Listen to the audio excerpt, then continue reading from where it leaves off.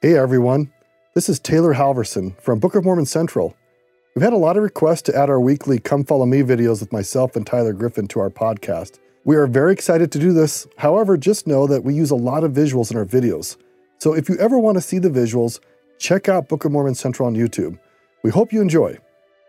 I'm Taylor. And I'm Tyler. This is Book of Mormon Central's Come Follow Me Insights. Today, Doctrine and Covenants sections 3, 4, and 5. Has there ever been a time in your life when you have given in to what could be called peer pressure? When you have done something that you probably knew you shouldn't do, but you did it anyway because of this outside influence coming in?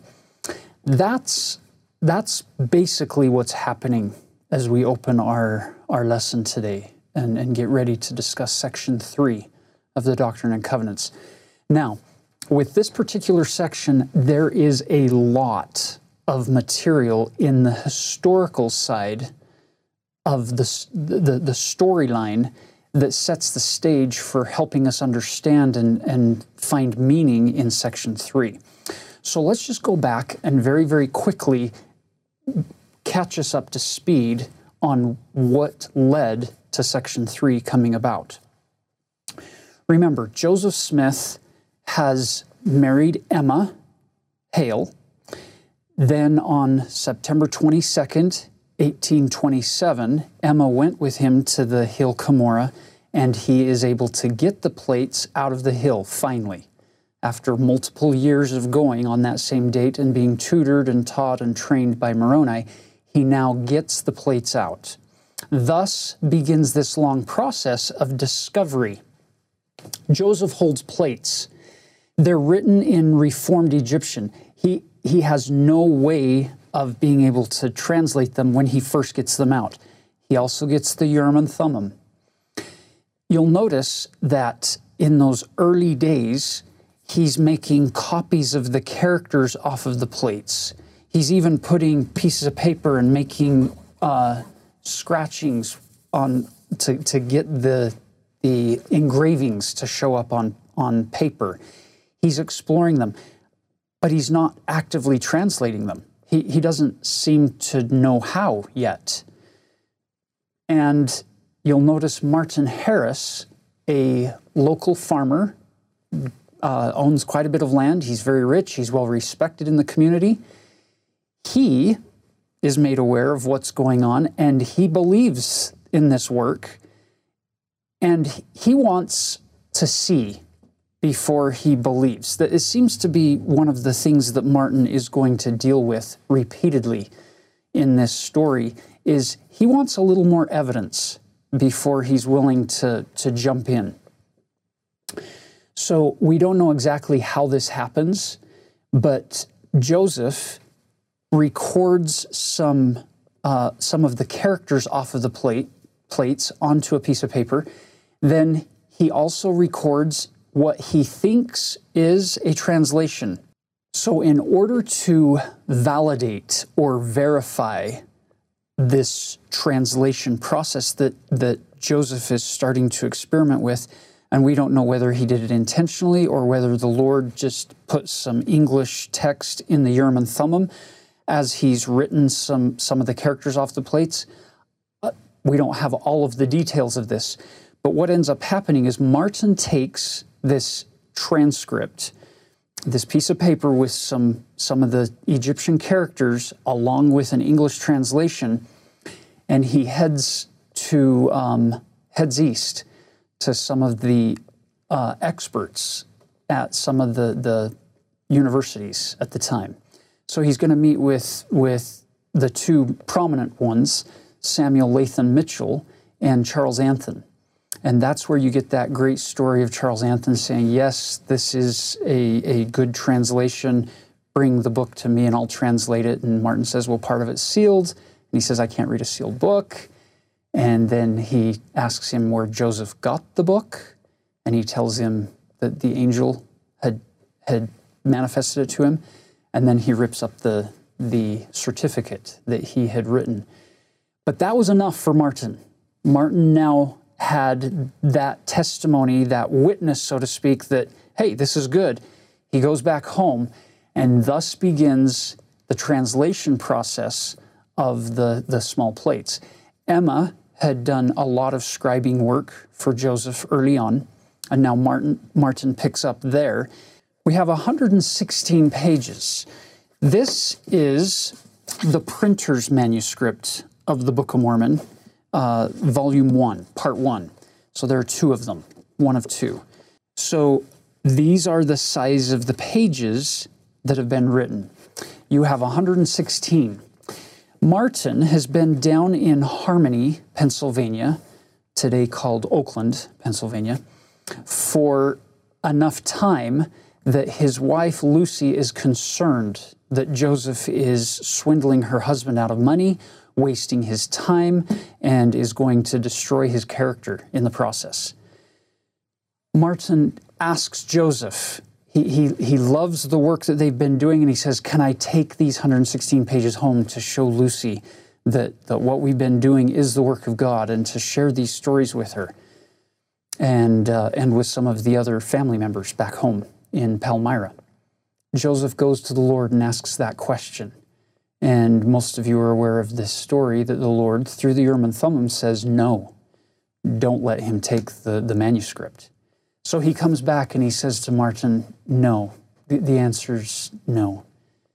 At which point Martin, this gentleman who is a man of means and wealth and influence, he's older than Joseph, he says to this young prophet, I've got to be able to take them home in order to be able to help finance and to be able to continue this work. Go and ask the Lord again. At which point Joseph did. And the answer was the same, no, don't do it. He comes back to Martin, and Martin gives him the same response. I have got to be able to take them. I've got to be able to have evidence. I've got to be able to show them in order for me to be able to continue with this work. At which point Joseph goes back and asks the Lord, and the answer was, basically, you're not going to take no for an answer. So he can take them if he binds himself with an oath, and you bind yourself with an oath, that he will only show them to 5 specific people, and they're given by name. Well, Martin takes the manuscript, goes home. Turns out he shows them to other people, not just the 5. He's so excited about it. And by the way, it's easy to look back in time and point a finger of scorn at Martin, and I get it. What he did was not appropriate. But at the same time, what I want to say is that how often do you and I sometimes get overzealous and excited about something to the point where we maybe act inappropriately or not with the greatest of wisdom in how we proceed with sacred things or revelations or manifestations that God has given us. And maybe we share them a little too widely, and in the process, learn some lessons of life.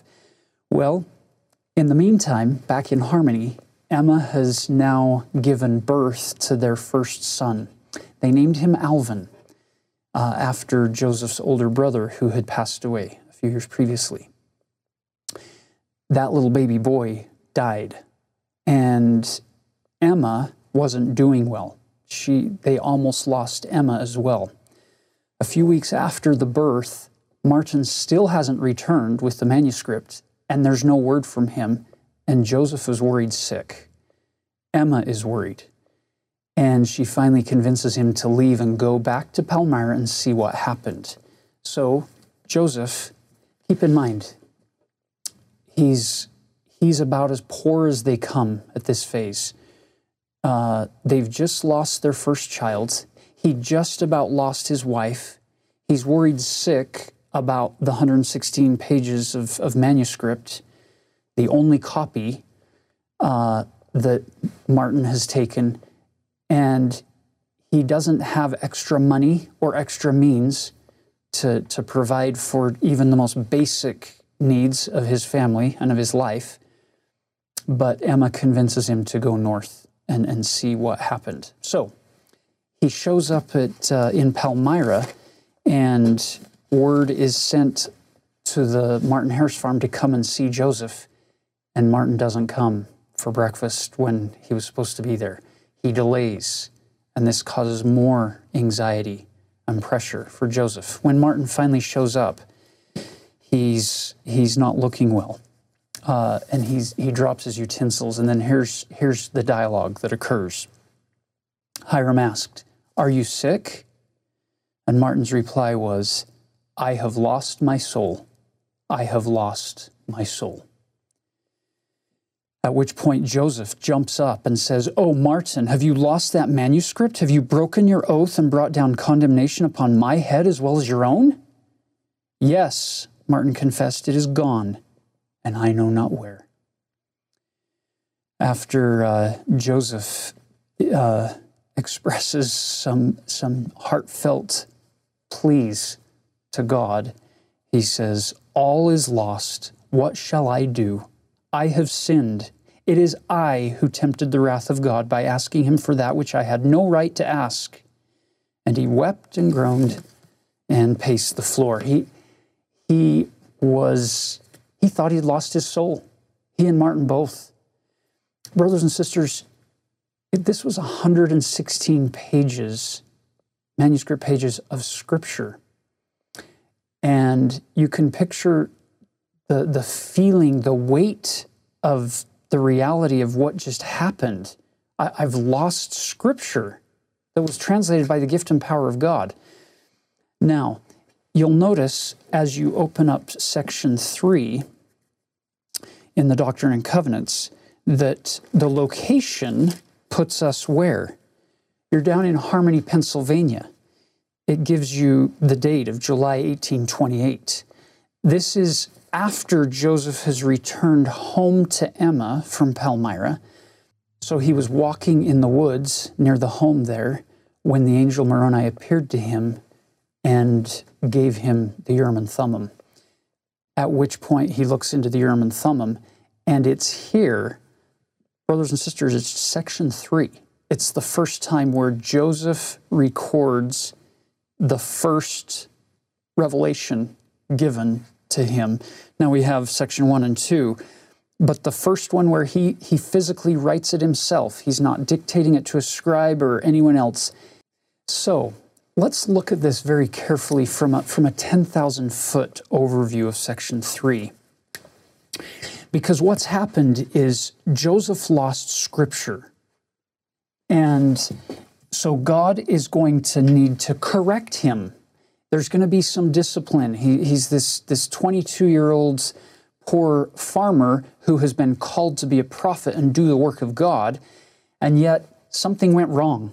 He gave in to peer pressure. But isn't it interesting how God takes something that looks like a tragic loss, and how God, with His infinite wisdom, can turn it into a glorious learning experience for not only His prophet, but for all of us. You'll notice in section 3 what's going to happen. There's this nice pattern where God opens section 3 with declaring hope for the work moving forward, that nothing can stop the work from progressing. But then He embeds this little rebuke to Joseph. And then, in the middle section, He's going to give some hope. And then He's going to give another rebuke and a warning. And then He's going to finish the section with hope and with a glorious promise.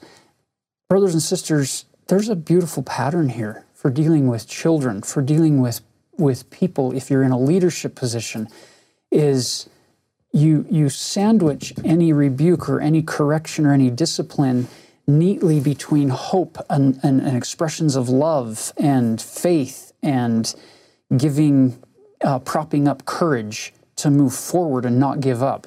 And that's what we see with section 3. Here's the grand irony for me. Knowing that section 3 is our first time where Joseph, using the Urim and Thummim, is going to record a revelation in the Doctrine and Covenants, he's opening his story, so to speak.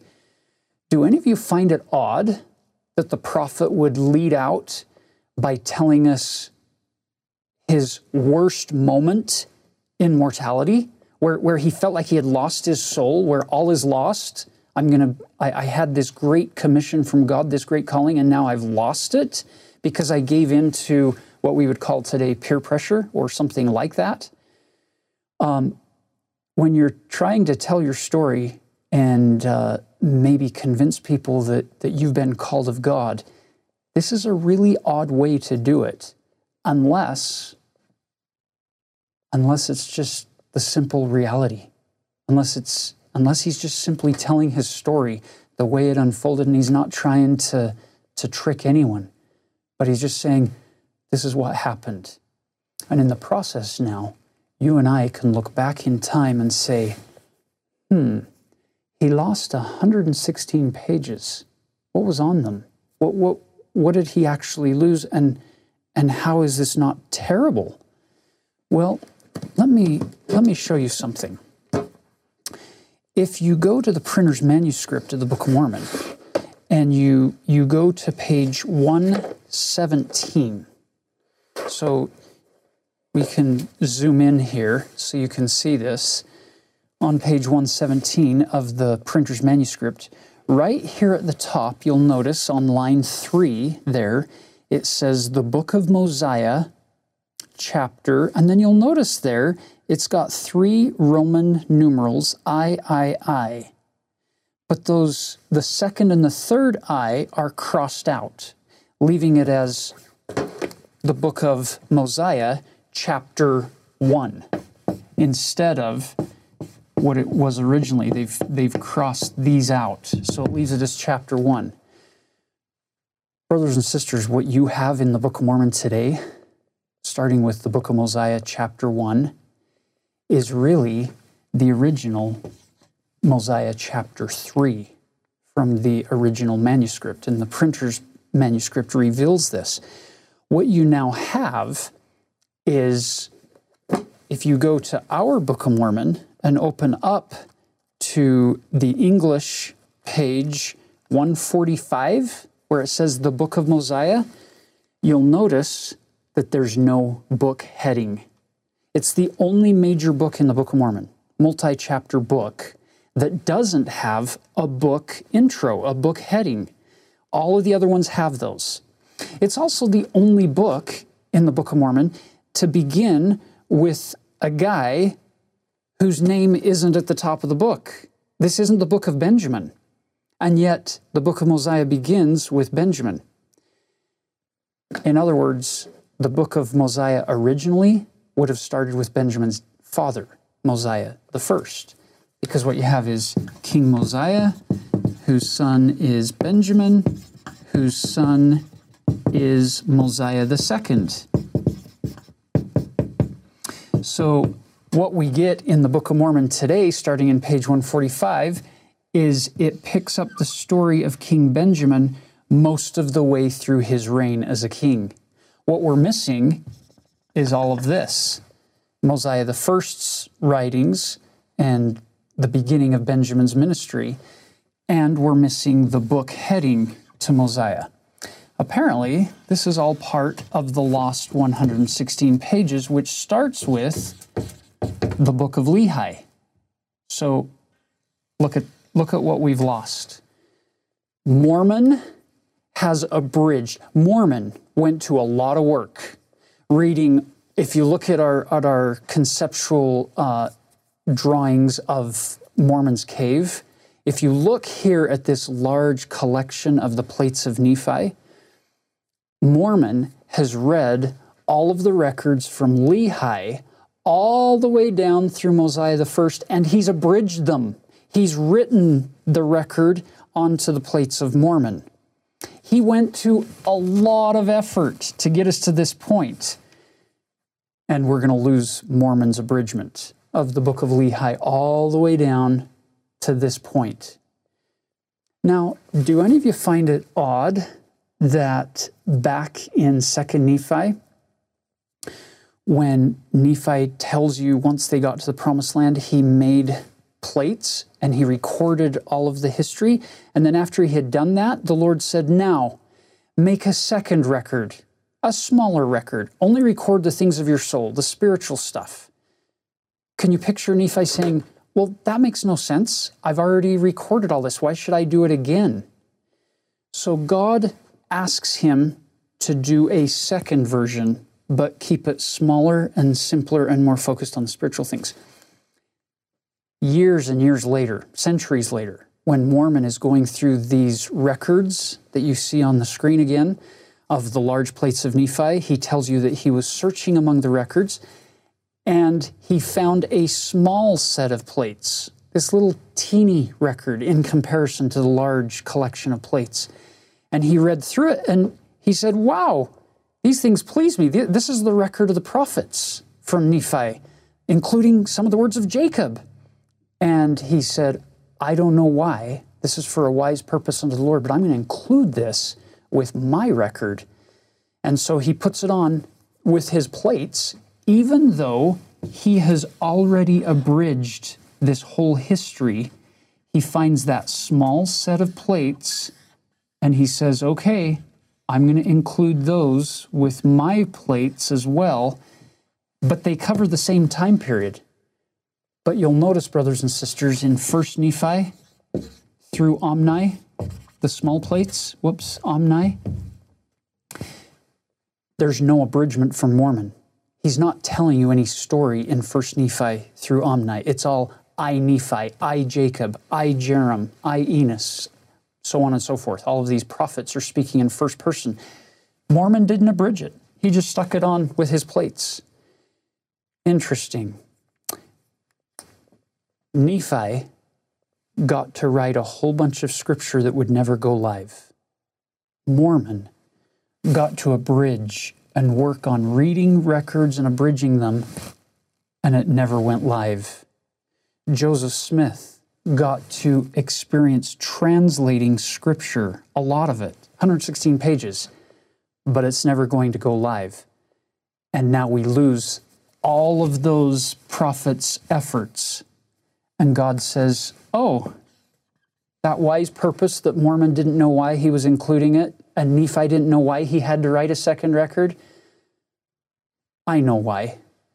Because we knew that we were going to lose this. And isn't it interesting that it looks like a tragedy, but in reality what we get instead is probably a better version of what we would have had in the first place, which is Mormon's abridgment of all of these people. But now we get this first-person account that covers mostly the same, it covers the same time period, but we don't get a lot of stories here. So we're missing those. I guess what I'm saying, brothers and sisters, if God goes to that great of effort to make sure that what was lost isn't permanently lost, but there's a beautiful replacement for it that's possibly even better than the original, if he'll do that with a book, I'm convinced that he'll do that with his children, with the children of God. That he'll bring things into your life. He'll prepare you today. He'll ask you to do some things this week or this month or this year that make no sense to you. You're going to say things like Nephi, well, I've already done that record, or like Mormon, but I've already included those time periods in my abridgment. I don't need to put this on. It's a duplicate. It's not necessary. God knows what he's doing with scriptures over millennia, spanning, thousands of years. God knows what he's doing, spanning days, months, weeks, and years in our life. And so don't be shocked when he has you doing things that for the present moment make no sense to you. It comes down to this idea of, do you trust him enough to obey and move forward? Now, with that foundation, Joseph in the woods in Harmony, Pennsylvania, with Angel Moroni giving him back the Urim and Thummim, gets this revelation. Look at the very first thing that comes out of this revelation, knowing the history, knowing the setup to this. The works and the designs and the purposes of God cannot be frustrated, neither can they come to naught. Brothers and sisters, that is so true for Joseph and for the scriptures coming forth and for the unfolding of the restoration of the gospel. But it's also true in your life if you allow Him to be your God and you choose to be His son or His daughter, His people, and seek His will. Notice verse 2, "For God doth not walk in crooked paths, neither doth He turn to the right hand nor to the left, neither doth He vary from that which He hath said. Therefore, His paths are straight, and His course is one eternal round." Remember that it is not the work of God that is frustrated, but the work of men. So here's this effort by the adversary to destroy the coming forth of the Book of Mormon. You'll notice he tried to destroy Joseph in the first vision before that happened. He's now trying to destroy the efforts to bring forth the plates. And once the plates come forth and nobody can take them from him, and Joseph figures out how this translation process works. So once we get it translated, now Satan tries to destroy the manuscript. And it looks like, oh, he finally succeeded. When, turns out, no, God saw this 3,000 years in advance, and setting everything in order way back in the early 550 BC time period to put things in place so that Satan can't destroy the work and that man can't frustrate the things of God. Now, you'll notice that's the hope. That's the foundation for testimony. Look at verse 4. "For although a man may have many revelations and have power to do many mighty works, yet if he boasts in his own strength and sets at naught the counsels of God, and follows after the dictates of his own will and carnal desires, he must fall and incur the vengeance of a just God upon him." Do you notice anything about the pronouns here? God speaking, here you have the Savior speaking to Joseph Smith through the words of the Urim and Thummim, speaking in third person about a man. He's not looking directly at Joseph saying, you. He's speaking indirectly, but you better believe that Joseph is getting this message, this rebuke, loud and clear, piercing him to the heart. He tells him that you entrusted these things, you were entrusted with these things, you were given commandments. But verse 6, "Behold how oft you have transgressed the commandments and the laws of God, and have gone on in the persuasions of men." Brothers and sisters, Joseph is going to learn some valuable lessons early on as a prophet through this experience, to the point where later on in his life, there are going to be people giving him all kinds of pressure to do things. You're going to notice that Joseph increasingly pays less attention to what the world would counsel him to do and goes more fully to, "Lord, what would thou have me do? That will I do." He learns some valuable lessons, which might be a lesson for you and me. Perhaps when you've struggled personally in your own life, perhaps it's not quite the tragic failure that you had before supposed, as long as you learn from it. If you appropriately repent, humble yourself, go to God, plead for forgiveness. And not just forgiveness, but to plead for wisdom, to learn from those experiences so that you don't have to keep repeating the same struggles through life. We talked about how there's this pattern of hope, rebuke, and hope. Let's read some of those hope passages. God knows us. He cares deeply about our growth and progress of becoming like Him. Here's what He says to Joseph Smith, and we can apply this to our own lives. He tells us, particularly verse 10, "But remember, God is merciful." Because we can know that, look at the next phrase. As you remember that God is merciful, that should lead you, induce you, encourage you to do what? Repent of that which thou hast done, which is contrary to the commandments which I gave you. And thou art still chosen, and art again called to the work. All of us have been called to the work of God. All of us fail from time to time. All of us can think of times where we did not measure up to our own expectations or that which God had for us. Let's go back to the beginning of this verse. I love this phrase, but remember, God is merciful. And as you think back in your life, you can see the many times where God's mercy has been with you and you are still chosen to do the work. The only way to lose your chosenness is to walk away from God, to choose to not remember, to choose to forget His mercy. It's impossible to lose your chosenness if you remember God. And we'll point this out. When you partake of the sacrament on a weekly basis, what are you declaring?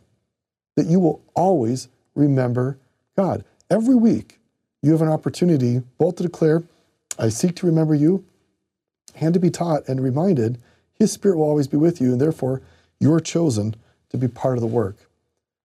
So we encourage you, as you look to these verses, to remember in hope what God will do for you.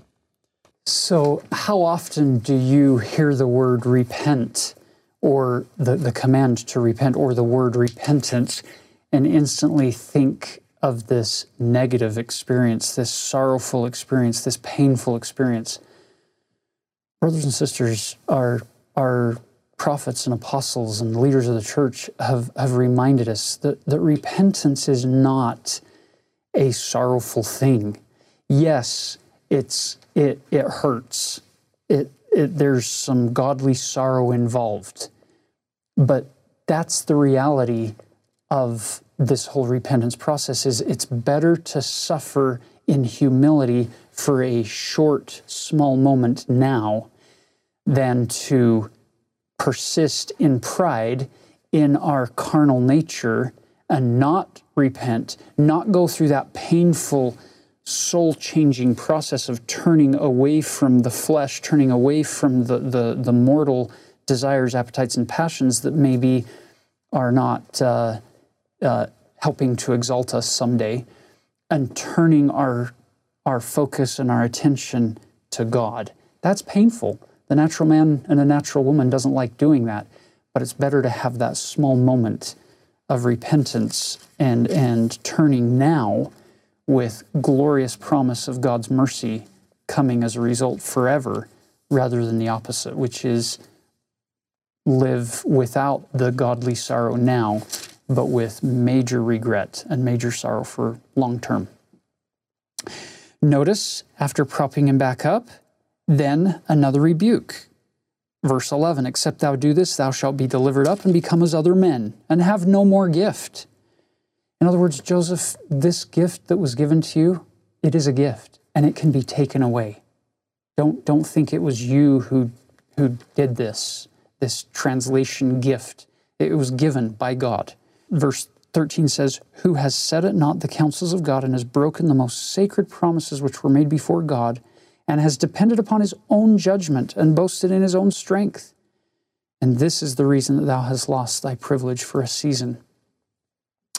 Now, after this rebuke that he just gave, you'll notice verse 16, nevertheless, in spite of all of that, put greater emphasis here, my work shall go forth.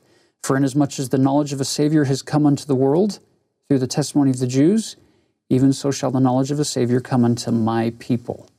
To provide some context for the ending of section 3, let's return to the title page of the Book of Mormon, written by Moroni, where he declares the purpose of the Book of Mormon. And then we'll tie it in to what God reveals to Joseph Smith through the Urim and Thummim here in section 3. So we go to the second paragraph of the title page.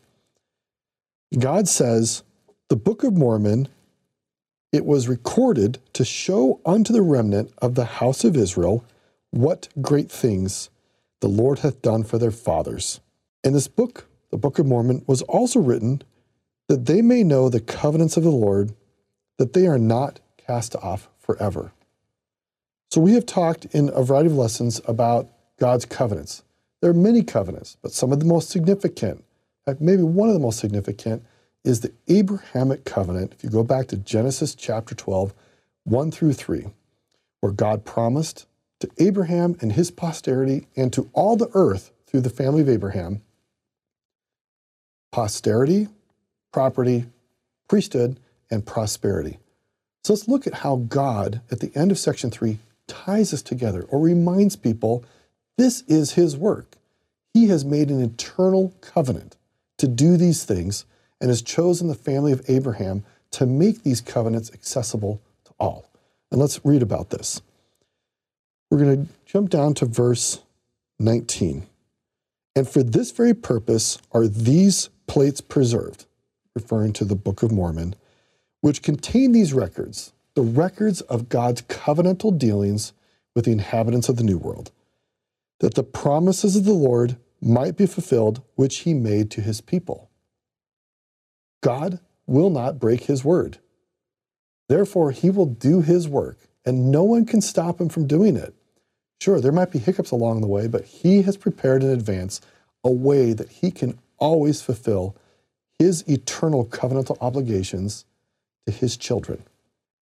Verse 20, and that the Lamanites might come to the knowledge of their fathers, that they might know the promises of the Lord, and that they may believe the gospel and rely upon the merits of Jesus Christ and be glorified through faith in his name, and that through their repentance they might be saved. Amen. One of the reasons the Book of Mormon was preserved was as an act of charity and as an act of covenantal obligation on the part of God to deliver to the children of Abraham a remnant, being the Lamanites, the covenantal promises that their forefathers had once had, but had rejected. But God, in his covenantal mercy, had promised that each succeeding generation of Abraham's children would be granted and gifted the opportunity to know of his promises to them, and they are freely offered, and all we need to do is to repent, to receive them. That is one of the key reasons why the Book of Mormon is preserved and why Section 3 was given to remind Joseph Smith God has a purpose of preserving and blessing the house of Israel, or the children of Abraham, and thereby the entire world. And now the Book of Mormon is going out to the whole world, which is in partial fulfillment of God's promise to Abraham all the way back in Genesis chapter 12, verse 1 through 3, where God says, in thee and in thy seed shall all the families of the earth be blessed. And so the coming forth of the Book of Mormon is in part a fulfillment of a promise that was made anciently nearly 4,000 years ago. Now, if you or somebody that you know has served a mission, chances are pretty good that they will be very familiar with D&C Section 4. Back when I served my mission, every single district meeting, every zone conference, every meeting at the MTC always began with everybody standing up and reciting Doctrine and Covenants Section 4 in its entirety, all 7 verses, from start to finish. There's an interesting thing to consider here.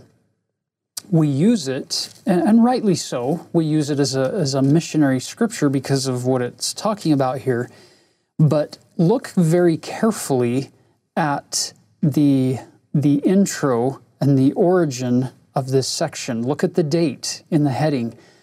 Who's receiving it? You'll notice the church isn't even established yet and won't be for more than a year at this point in early 1829. Like Tyler, I came to love the scripture as a missionary and remember struggling as a young missionary to memorize all of this. And it's only been recently listening to church history scholars like Steve Harper who are really focused on some of the details surrounding this section. It's significant that this is given individually to Joseph Smith Sr. Yes, we can liken this to ourselves. We can liken this to the work that we all should be engaged in, where the field is ripe, white, ready to harvest. This is given to one man, Joseph Smith Sr., a farmer, sometimes, depending on how the weather was going. What I love about this is when Jesus was on the earth, he called poor, simple fishermen in the Galilee, and he asked them to become fishers of men. And here in our modern day restoration, he goes to poor, simple farmers. And to this one particular farmer, he tells him to be a farmer of men. I love how the God of the universe knows each of us individually and will contextualize his message to suit our circumstances. So whether you're a farmer or have any other skill set, God invites you to the work. And I suppose he could use any kind of metaphor to take your skills and your talents and your dreams and passions in the service of God's work. So you'll notice in section 4, verse 1, it says, "Now behold, a marvelous work is about to come forth among the children of men." Just as a little note here, the word marvelous, we often use it to mean, oh, wonderful. The reality is the root of marvelous is marvel, which means it defies logical explanation. We marvel at it. How did that happen? And so the very first thing given to Joseph Sr. is this promise that there's going to be a work come forth that is a marvel, that can't be always explained by the wisdom of human logic and reason. And just for some background with Joseph Sr., he's a descendant of Congregationalists, but he has chosen to stay more aloof of the religious parties of the day. Very similar, in fact, to Joseph Jr. And he hasn't joined any of the churches. He has had multiple dreams, troubling dreams, unsettling dreams for many years leading up to this. And in all of his dreams, it involves him working through dark and dreary kinds of wildernesses. And right as he gets to the end, or an angel in a dream will invite him into a garden, or there seems to be some resolution coming, then the dream ends. And it's left him feeling like there's something good coming in the midst of all of these struggles. And this is a guy who is not a very successful farmer. He has lost a lot of crops, either to weather or to a con man on one occasion with some ginseng root being shipped and then he being lied to and losing money on that. He has lost lots and lots of opportunities to earn money as a farmer, and he's relocated his family. The frame home that he builds on the property, he loses that, a foreclosure on his mortgage. His life has been hard as he's trying to eke a living out of this frontier. And now, can you imagine how it must have felt to him to hear the words, "A marvelous work is about to come forth among the children of men." As Joseph, his son, is receiving this revelation for him, and for Joseph Sr. to realize this work that's so marvelous is going to be brought forth into the world through my son. It had to be kind of a remarkable moment for him. Verse 2, "Therefore, O ye that embark in the service of God, see that ye serve him with all your heart, might, mind, and strength."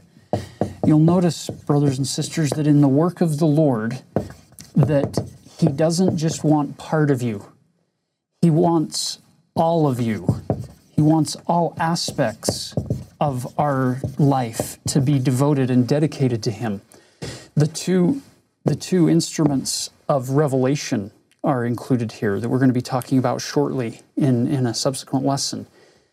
That our whole heart and our whole mind, our might and our strength, all of it is devoted to the Lord and given to him. Notice verse 3. "If ye have desires to serve God, ye are called to the work." Did you notice that? Desires, he didn't say if you have abilities, if you have degrees, if you have a certain pedigree, if you're a descendant of certain people. He didn't say any of that. He said if you have desires, then you're called to the work. That's what is going to get you the call.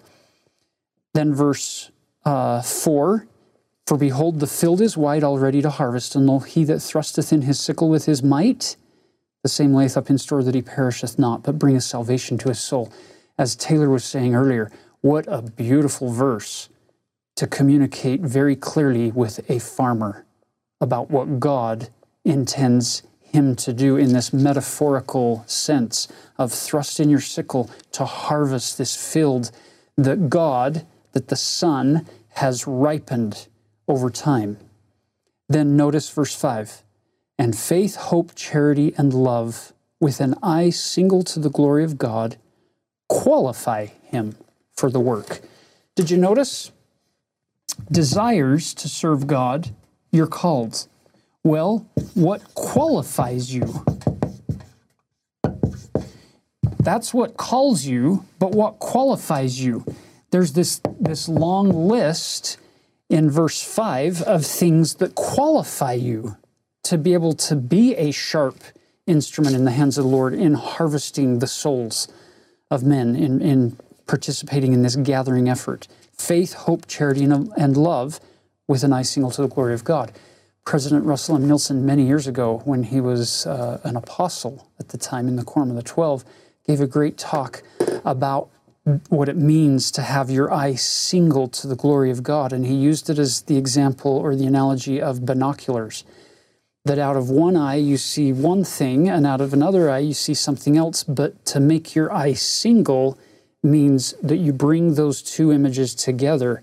And now what God intends for me and what I want for me now become the same thing, and it becomes three-dimensional, not a two-dimensional image. Beautiful. As I swallow up my will in God's will, then I can see things more clearly the way He wants me to see them. And my eye becomes single to His glory. I'm not doing it for me. I'm now doing it for Him. And then he says in verse 6, remember. So we've been called. We've now been qualified for the work through these things. And now the things to remember as we embark in this work. Remember faith, virtue, knowledge, temperance. By the way, the word temperance in an 1829 context has to do with abstaining from alcohol. Joseph Sr., he acknowledged and admitted the fact that he had given himself to too much use of alcohol up to this time. And so it's interesting that for him, temperance is a big deal. And coming from God through His Son, he's reminded of that. So faith, virtue, knowledge, temperance, patience, brotherly kindness, godliness, charity, humility, diligence. And he's told that if he'll ask, he'll receive, and if he knocks, it will be opened unto him. What a beautiful message to the prophet's father, who is struggling to figure out what God would have him do in order to help build up the kingdom in the latter days. Okay, now we finish with section 5 for this week. In this one, you have Martin Harris, who the previous year we've lost those 116 pages and feels very bad about that. He comes down to Harmony, and at the request of Martin, Joseph asks the Lord for some guidance and direction here. This is a very unique section, section 5, because what you have here is a man, Martin, who came to Joseph to ask this question. Joseph asks the Lord, and in response, the Lord speaks to both of them. So it's not Joseph talking to Martin for the Lord, it's Joseph recording the revelation, and the first part of the revelation is all directed at Joseph, and the last part is going to be mostly focused on Martin. Now here's the struggle Martin's facing. We've mentioned this before. Martin likes evidence. He wants to see things, and then it's this idea of, now I can believe. I want proof. I want to be able to show. I want to be able to explain in ways that people say, oh, okay, I've seen, I get it. That's a big deal for Martin.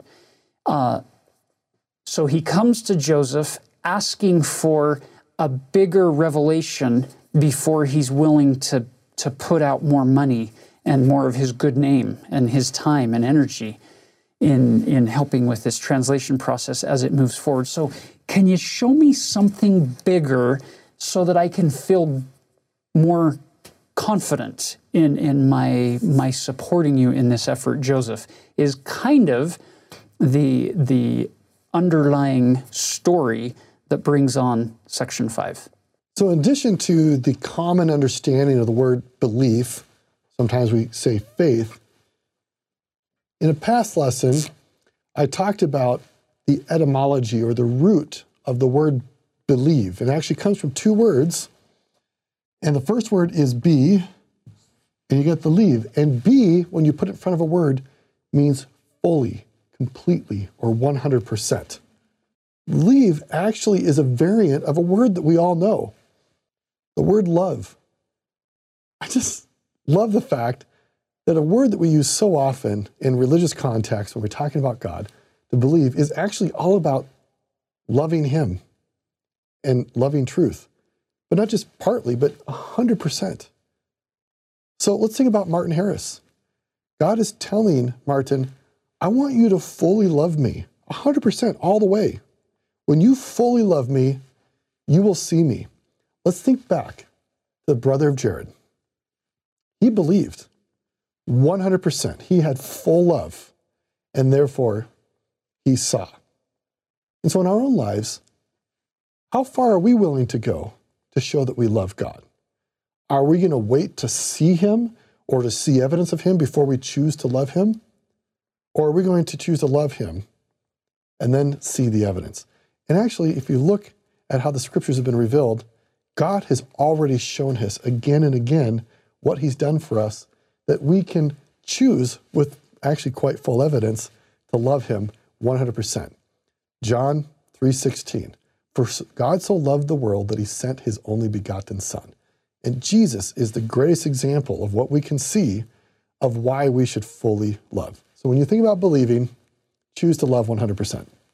So to follow up on that, you'll notice that in the Book of Mormon, in the Book of Ether, it teaches us that we shouldn't dispute because we don't see. So it says, dispute not because ye see not, for you receive no witness until after the trial of your faith. You have to try your faith, prove your faith, then you get the witness. So in matters of science, this is a great formula. But in matters of seeking heavenly truth and eternal direction, we start with belief, we start with faith, and then after the trial of that faith, then we see the evidence, then it flows. And that is the lesson that the Lord is going to teach Martin Harris here in section 5. You'll notice some of the details here. Look at verse 7. Behold, if they will not believe my words, they would not believe you, my servant Joseph, if it were possible that you should show them all these things which I have committed unto you. Even the plates. There are people who say, well, if you just show me the golden plates, then I would believe the Book of Mormon is true. In Joseph Smith history, he tells us that once the translation process was complete, he returned the plates to the angel Moroni, who has them in his possession to this day, according to that text. It's as if God is saying, no, I'm not going to put these things which you have been committed to you, Joseph, I'm not going to put them in a museum on display for everybody, because there's this element of faith that God is trying, He's testing. Can you believe? Look at the fruits of what come off of those plates. Don't look at the roots that brought forth those words, the plates themselves, as the means whereby we base our testimony. Verse 8, O this unbelieving and stiff-necked generation, mine anger is kindled against them. Here's a God of the universe saying, they won't trust me. They're looking at this world that they live on and all these incredible miracles that happen every day, and we don't see them as miracles, and we don't believe in God, and we want proof. Show me, and then I'll believe. Look at verse 10. But this generation shall have my word through you. They're going to have to trust that God on high is going to do his work through a poor and at the time seemingly insignificant farm boy who becomes this incredible instrument in the hands of the Lord to bring forth all of these words as the restoration unfolds over time. It's beautiful. And then he promises him, in addition, in verse 11, in addition to your testimony, the testimony of 3 of my servants whom I shall call and ordain, unto whom I will show these things, and they shall go forth with my words that are given through you. Yea, they shall know of a surety that these things are true. That's interesting, knowing that Martin Harris is one of the 3 witnesses in the future. He is going to see things and know of a surety, and it's fascinating when he has his experience as one of the 3 witnesses. He declares, I have seen, mine eyes have seen, I've seen. Now he can bear testimony with certainty. It's beautiful. Verse 14, to none else will I grant this power to receive this same testimony among this generation. In this, the beginning of the rising up and the coming forth of my church out of the wilderness, clear as the moon and fair as the sun and terrible as an army with banners. It was my colleague Dana Pike who pointed this out to me, that the Song of Solomon is quoted a few times actually in the Doctrine and Covenants. This is one of them in verse 14, this segment about the clear as the moon, fair as the sun, and terrible as an army with banners, just for fun. Notice verse 16, behold, whosoever believeth on my words, them will I visit with the manifestation of my Spirit, and they shall be born of me, even of water and of the Spirit. Brothers and sisters, belief really is a choice. Faith in the Lord really is a choice that we need to make. It's not something that happens to us. It's a decision we make. It's conscious, where we say, I don't know everything, but Elder Anderson would teach us, but I know enough to be able to move forward in faith, to exercise that belief and that faith by moving forward in the covenant path of the Lord, and then I will see the evidence and the promises here again. Look at verse 24. Behold, I say unto him, now this is speaking directly to Martin through Joseph. Behold, I say unto him, he exalts himself and does not humble himself sufficiently before me, but if he will bow down before me and humble himself in mighty prayer and faith, in the sincerity of his heart, then will I grant unto him a view of the things which he desires to see, which is to be one of those 3 witnesses. Just on a personal note, Martin Harris is buried in the cemetery in Clarkston, Utah. When I was growing up, every year there was the Martin Harris pageant out there in Clarkston in northern Cache Valley. And I have dozens of my ancestors of the Griffin line are buried in that same cemetery out there in Clarkston. I've been to Martin Harris's grave multiple times. I remember my grandma and grandpa talking about the stories that little town of Clarkston just loved for years, where right as up to his dying day, Martin Harris would share his testimony as one of the witnesses of the Book of Mormon with anyone and everyone who would listen. He was faithful to the very end to that testimony, that this book is true. And even his very last words were in reference to his experience as a witness and to reestablish the truthfulness of the Book of Mormon as the Word of God. In closing today, brothers and sisters, I love the fact that you're watching the unfolding of the restoration coming out of these humble beginnings. It's as it's coming out of the dust, like a farmer would plant seeds that would then come out of the dust, and then it takes time and it has to go through a long process before you can finally harvest the crops at the end of the year, or at the end of the season. So it is with the dispensation of the fullness of times.